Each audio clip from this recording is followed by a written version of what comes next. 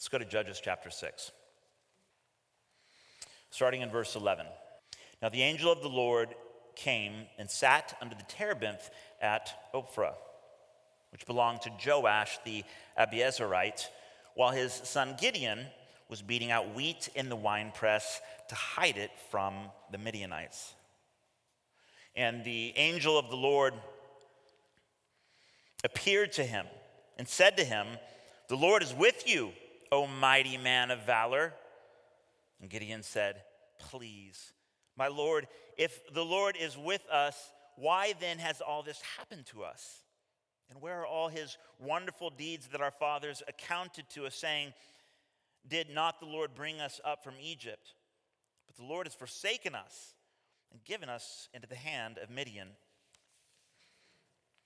And the Lord turned to him and said, "Go in this might of yours and save Israel from the hand of Midian. Do not I send you?" And he said to him, "Please, Lord, how can I save Israel?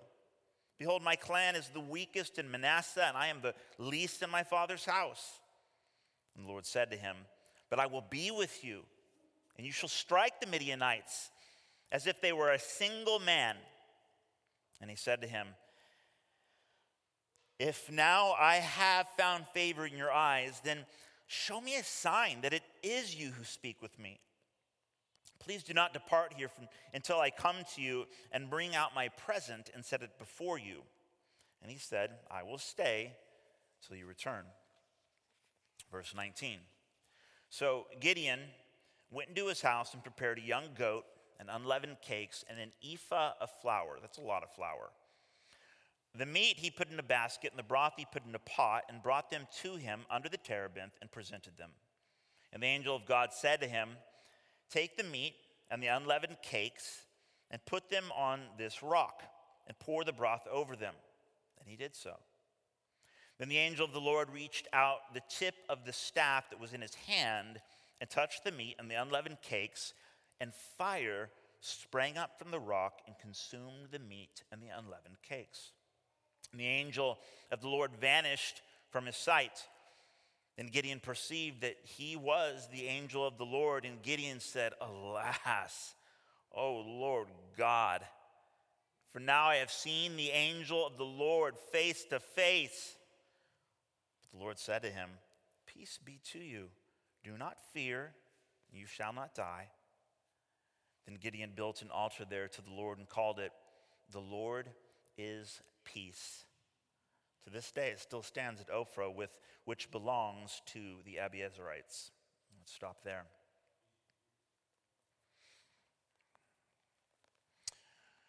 Father, help us this morning as we consider these words, your word,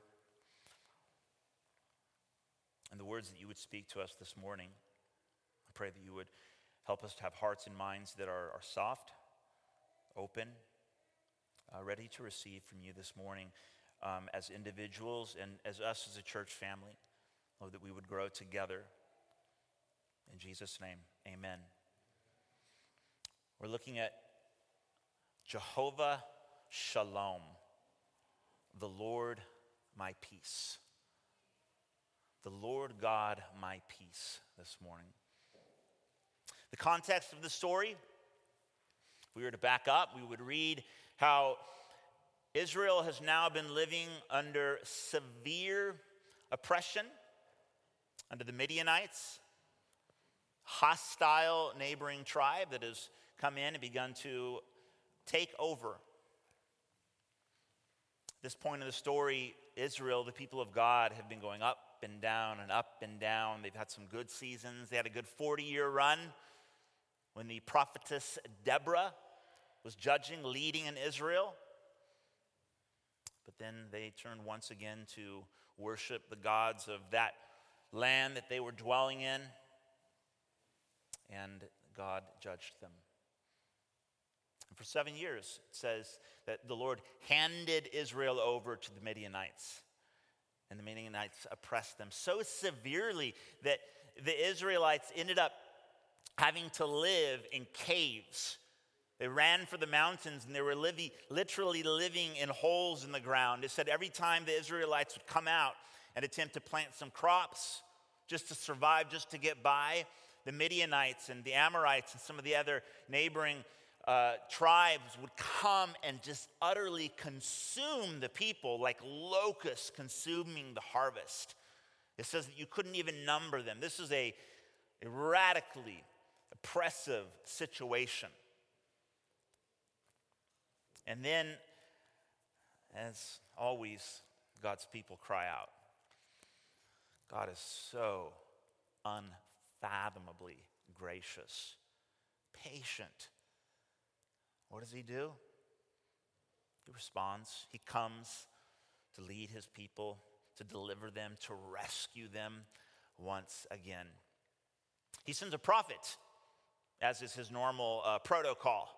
Before he begins to act, he wants the people to be reminded of how they got there in the first place. And so he sends the prophet, and the prophet says, "Thus says the Lord, the God of Israel, I led you up out of Egypt. I brought you out of the house of slavery. I delivered you from the hand of the Egyptians and from the hand of all who oppressed you and drove them out before you and gave you their land. And I said to you, I am the Lord your God. You shall not fear the gods of the Amorites in whose land you dwell, but you have not obeyed me." That's the context of the story.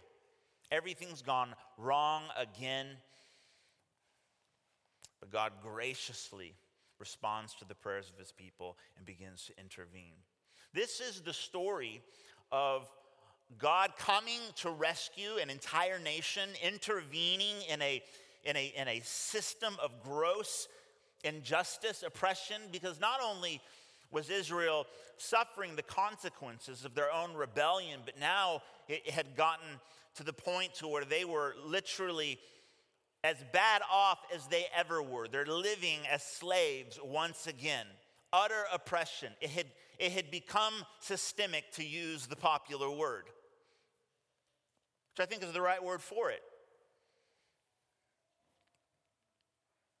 And God comes to rescue the nation. So it's the story of God delivering a nation, his people, once again.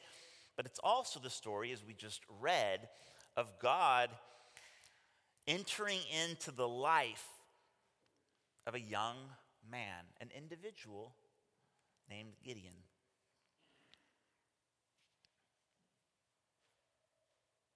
The story begins in the life of a young man and his deliverance from a life dominated by fear. He was in a wine press threshing out the wheat. Now, most of us, I don't think, have probably threshed wheat lately, but apparently the way it's done is you get the wheat and you kind of toss it up in the air, and the breeze will come by and blow out all the chaff, and then you're left with the kernels of wheat, which you can use to crush and make grain and bread and whatnot, or something like that. But because he was living in fear of the Midianites and the Amorites and all of these other hostile, violent nations, he had to do his business down in this vat, like this underground area. I didn't even know how that would have worked. He would have to toss it like kind of way up, hope that the wind kind of blows some of the chaff, and it's a pretty sad, kind of pathetic situation. But he's clearly living crippled by fear. And God starts right there. Could you imagine living in a world without fear? Let's just ponder that for a second. Particularly in the light of like this past year, our life, the world now, it just seems like fear is rife. It's everywhere. Not that it hasn't always been, but it's next level.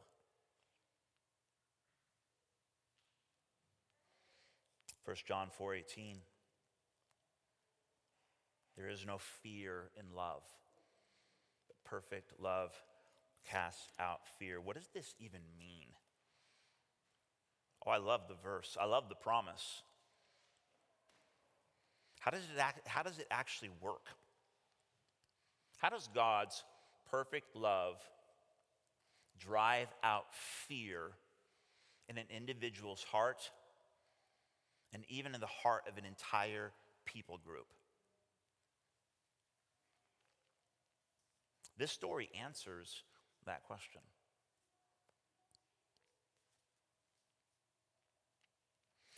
First, the Lord shows up in the midst of an utterly hopeless situation, begins making incredible pronouncements and promises. Okay. This is where the journey begins.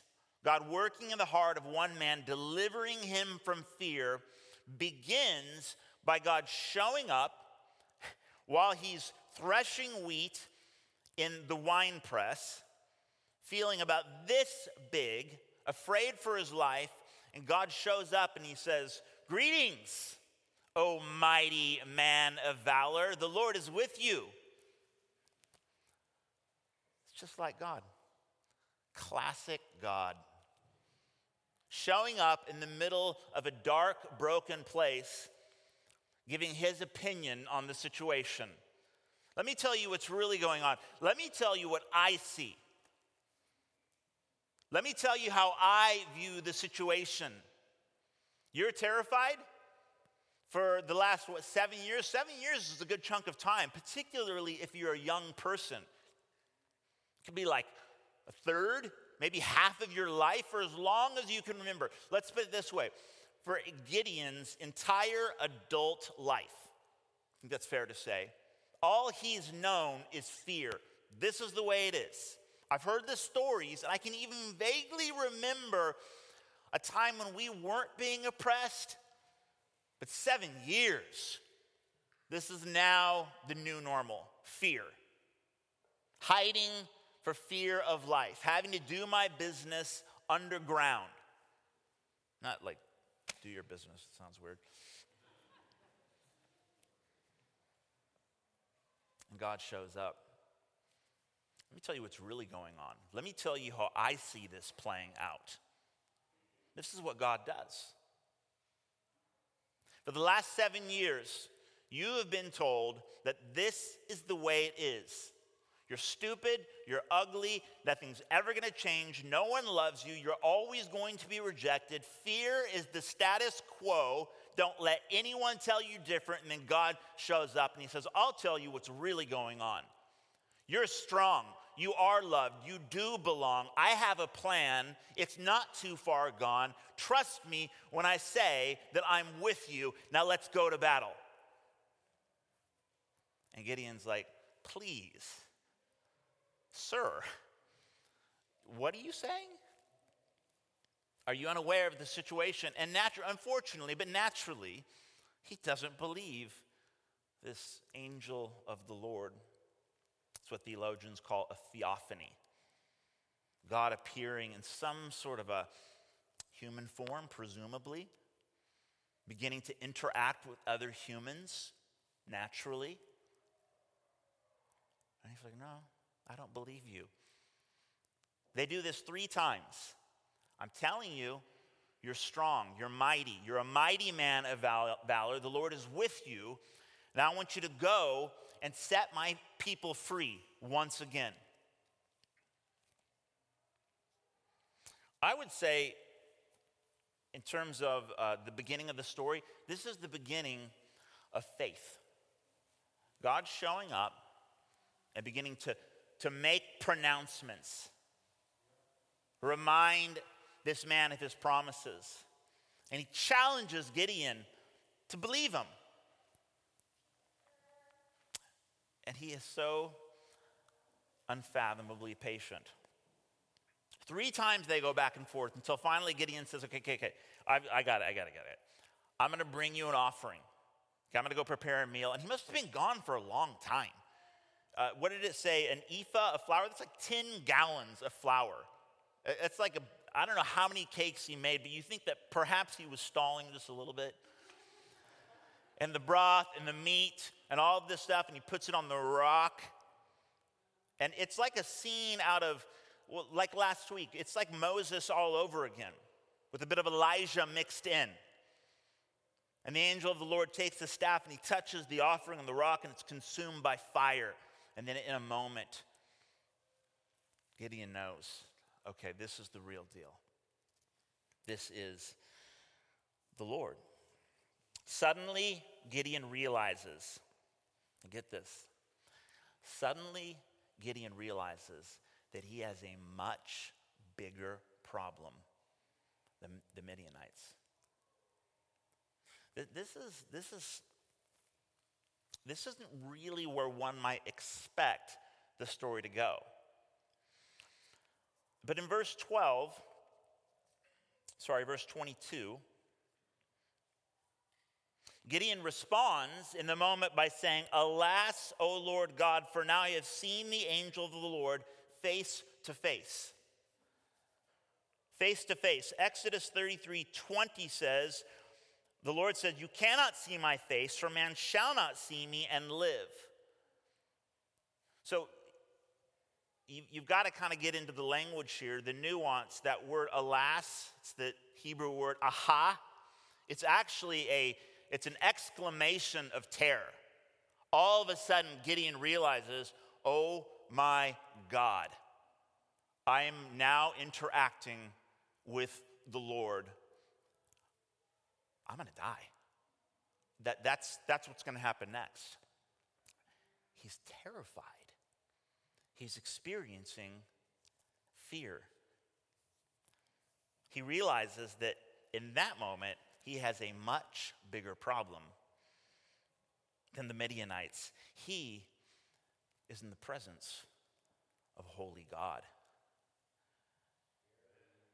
And he's terrified. But then the Lord says in verse 23, peace. Peace be with you. That's Jesus right there. Peace. You're not going to die. I'm with you. I am the Lord your God. You shall not fear the gods of the Amorites. But Israel disobeyed. That's what the prophet said. I rescued you. I brought you into the land that I promised your fathers. And I commanded you, do not fear other gods. But what did they do? What did they do?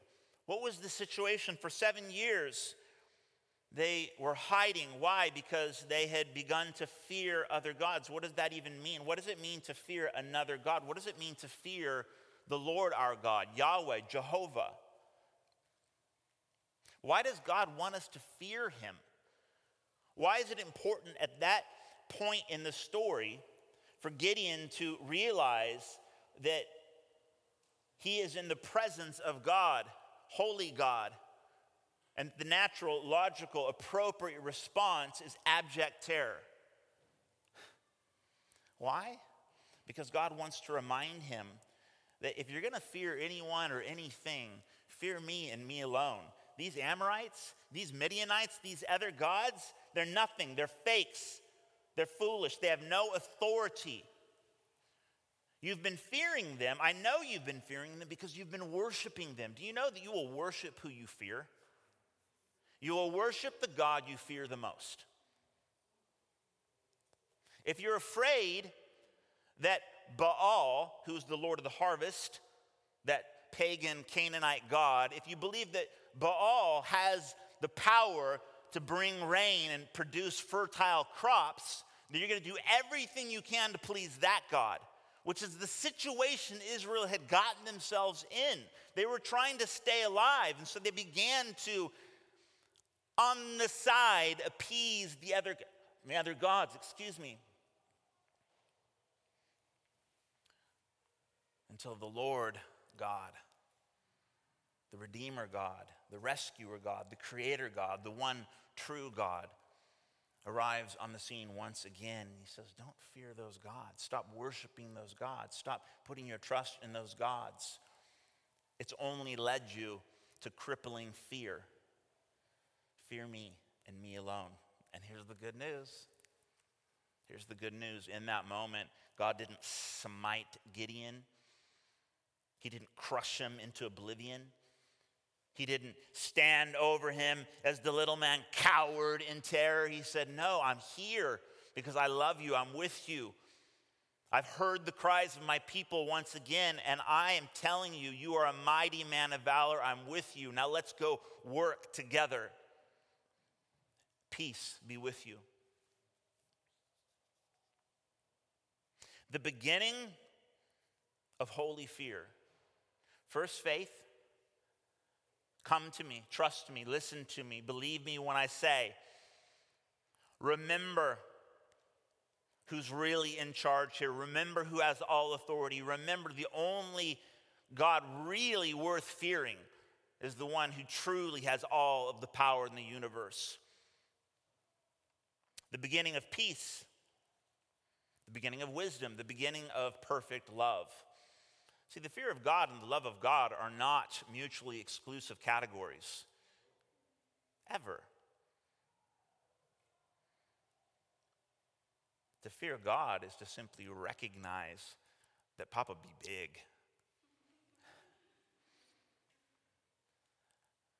Our God is holy. Oh, you don't mess with God's kids. You don't mess with God's kids. You don't mess with Mama Bear's cub. Lest you experience the wrath of your Maker. Now, we could just stop there. That's pretty good, yeah? But there's another part of the story. There's actually 3 more verses that I'd like us to read. And this is the part which I'm most excited about. Let's go back to verse 25. I want to take just a few more minutes. It says in verse 25, that night the Lord said to Gideon, take your father's bull, and the second bull, 7 years old, pull down the altar of Baal that your father has, and cut down the Asherah that is beside it, and build an altar to the Lord your God on the top of the stronghold here. Stones laid in due order, etc., etc.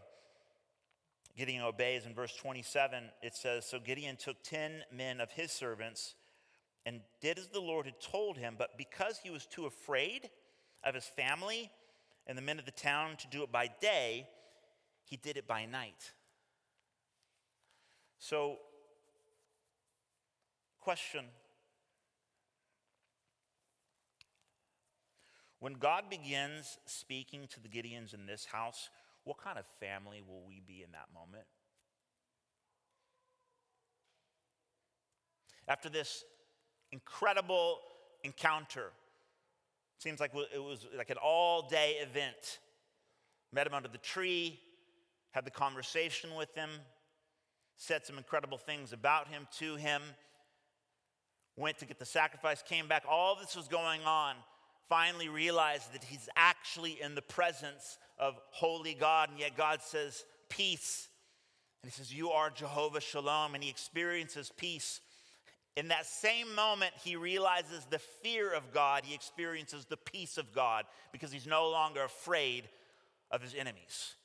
Peace has come. Awesome. What next? God says, okay, now I want you to go tear down the idol of your father. And so he does it, but he has to do it in the dark. He goes, but he has to do it at night because he's afraid what his family and his peers might say or think or do to him. And there's certainly there's an obvious sort of application, but there's an incredible secondary principle that I want us to zoom in on now as a church family. When God begins to speak to the Gideons in our church family, what kind of family will we be then? Will we be the kind of church family that says it's so awesome that God is doing something in your heart. It's so awesome that you're experiencing freedom. It's so awesome that you're growing in the fear of the Lord. But whatever he tells you to do next, Make sure you do it when we're not around. Isn't that something? That after all of that, God says, go down, tear down the altar of Baal, the idol of your family. And he does it, but he won't do it in the daylight. 1 John 1:7 says, if we walk in the light as he is in the light, we have fellowship with one another, and the blood of Jesus cleanses us from all sin. How easy is it to talk about living free from fear while simultaneously propagating an even deeper fear within our own family?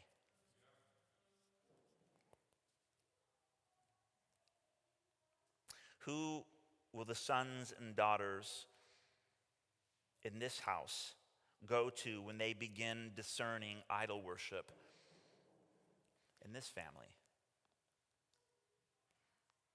Did you know that, quote unquote, idolatry, worshiping other things, worshiping comfort, worshiping materialism, worshiping your political leaders, worshiping yourself, worshiping, and we could go on and on and on. You know, it all exists in the church these days.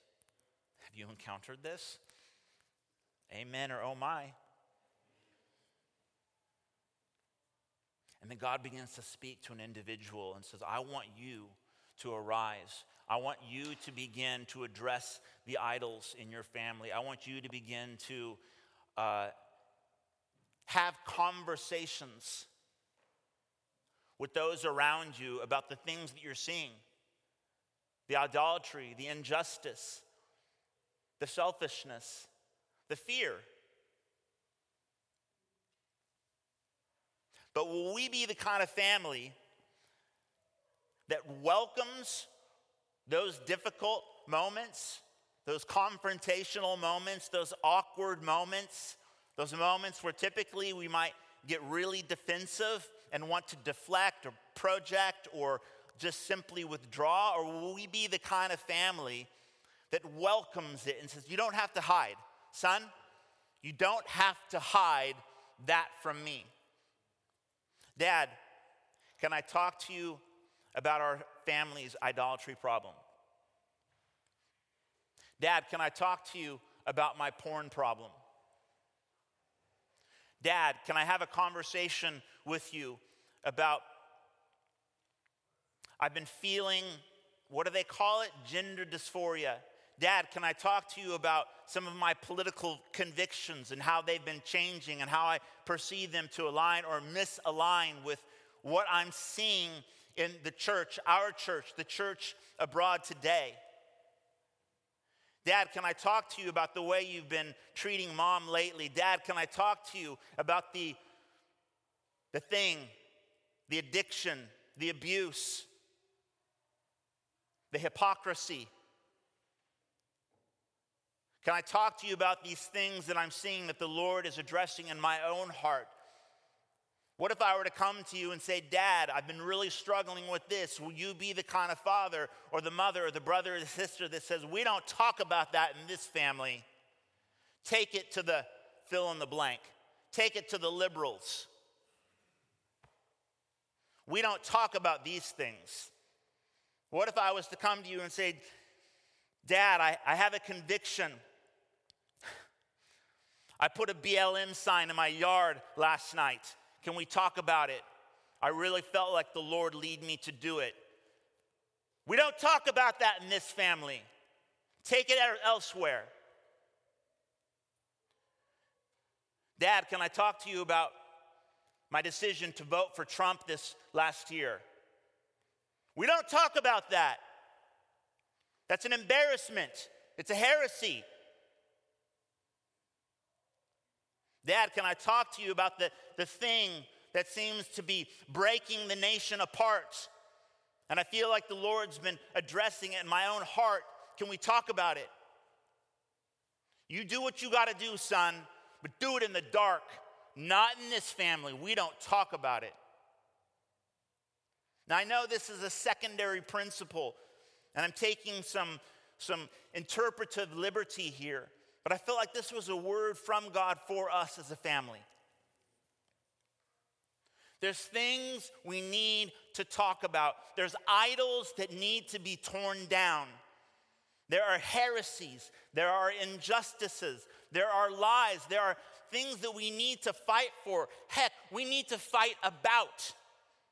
Not in a way that we tear each other apart, that we tear people down, but that we work through stuff as a family.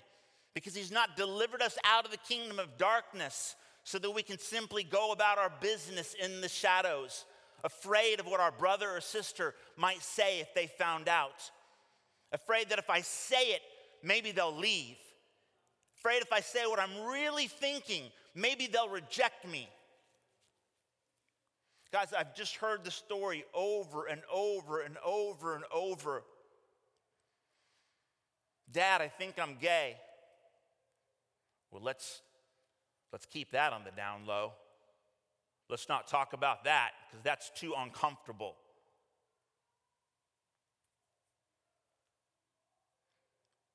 We've got to talk about the difficult things, the things that somehow make their way into the lives of our families, our nation, our idolatrous tendencies. You know, the cool thing is if you keep reading the story, Gideon's dad, when he found out what his son did, he defended the young man. All the men in the town came together and they said, "Who tore down our idol? Who burned the altar?" And they found out it was Gideon. Gideon's dad stepped right up and he said, hang on. If Baal is who he claims to be, or perhaps who we thought he was, then let him defend himself. i.e., don't you touch my son.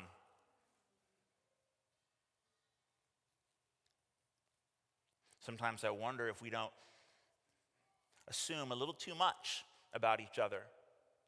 What if Gideon had the courage that he had to say, "Dad, this is what I think we need to do. I think we need to tear down the idol. For 7 years, we've been cowering under this idol of Baal. What's he ever done for us? Where did it get us? Let's tear it down, Dad. Let's do it. Who cares what anyone says? Me and you, Dad. Let's tear it down." His dad may have stood with him. It's a secondary application, I realize. But what a story. What a challenge. There are people in our church family, guys, they want to talk about stuff. Tomorrow's Martin Luther King Jr. Day. It's a day our nation's been commemorating for many decades now. It's an important day. Helps us to reflect on decisions that were made, victories that were won, injustices that were addressed not that long ago. And there are many, many people in our church, in our city, in our nation who are going to pray, worship, speak, protest, perhaps do very godly things in the name of Jesus in a way that you will not agree with. Perhaps I won't either. But what will our attitude be as a church family? Will we, in so many words, without saying a word, essentially say, "Not in this family. You can do it, but I don't want to hear about it. We're not going to talk about it. Take it elsewhere." That's not family. That's not walking in the light. That's not the fellowship that Jesus spilled his blood for that we might enjoy. I have been deeply, deeply challenged this past year. The number of times I've stood up here wanting to broach certain subjects, to say certain things, and stop myself because, I don't want to go there. I'm afraid so-and-so might hear it and leave. I confess that as sin to you now.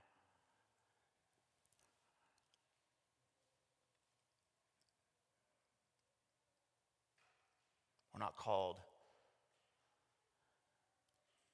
to follow our God in the night. under the cloak of darkness. And we're not called to be the kind of family that forces each other to do so. I want you to be able to say whatever you want to say, whatever you need to say. I may not agree with you. I might even open my Bible and say, hang on, brother, I love you so much. And I am listening. Oh, I'm listening. But what you're saying is, it's not right. This is what God says is true. Now let's figure this out together. Let's figure it out together.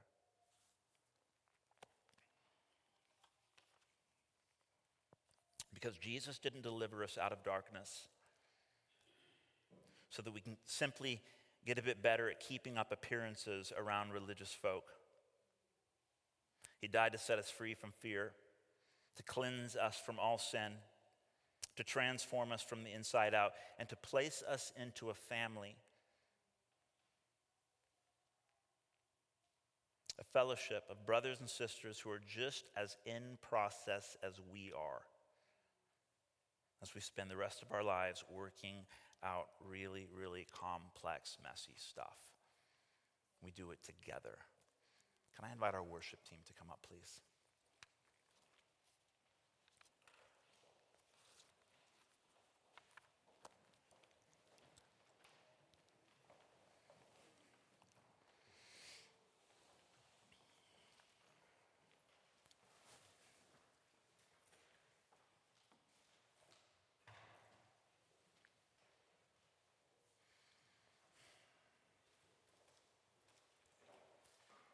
Can we stand together, please? Here you go, Paul. You good?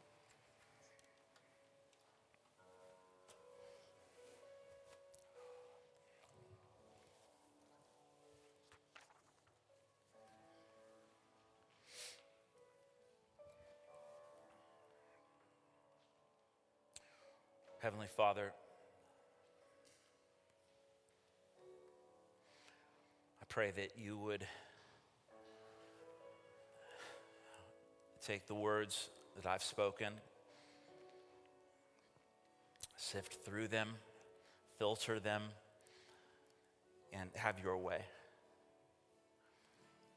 Lord, that when we leave here, the words that would be resounding in our hearts would be the words that are from your heart.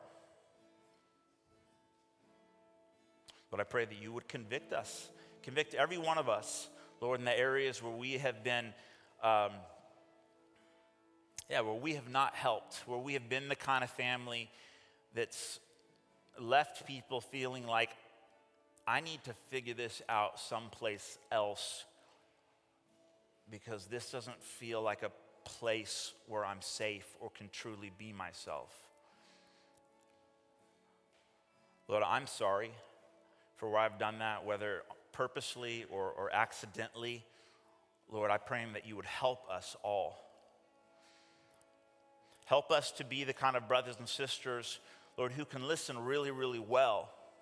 And even when we disagree or perhaps even feel threatened, Lord, help us to remain engaged. Help us to be good listeners, asking good questions. Not afraid to enter into ongoing conversations about really complex, like personal things. Give us courage, Father, like you gave Gideon courage. And I pray that you would reveal to us the areas in our lives, in our church, in our city, in our nation, where there are idols that need to be torn down. Give us courage, Lord. Open our eyes to see what you see. In Jesus' name, amen.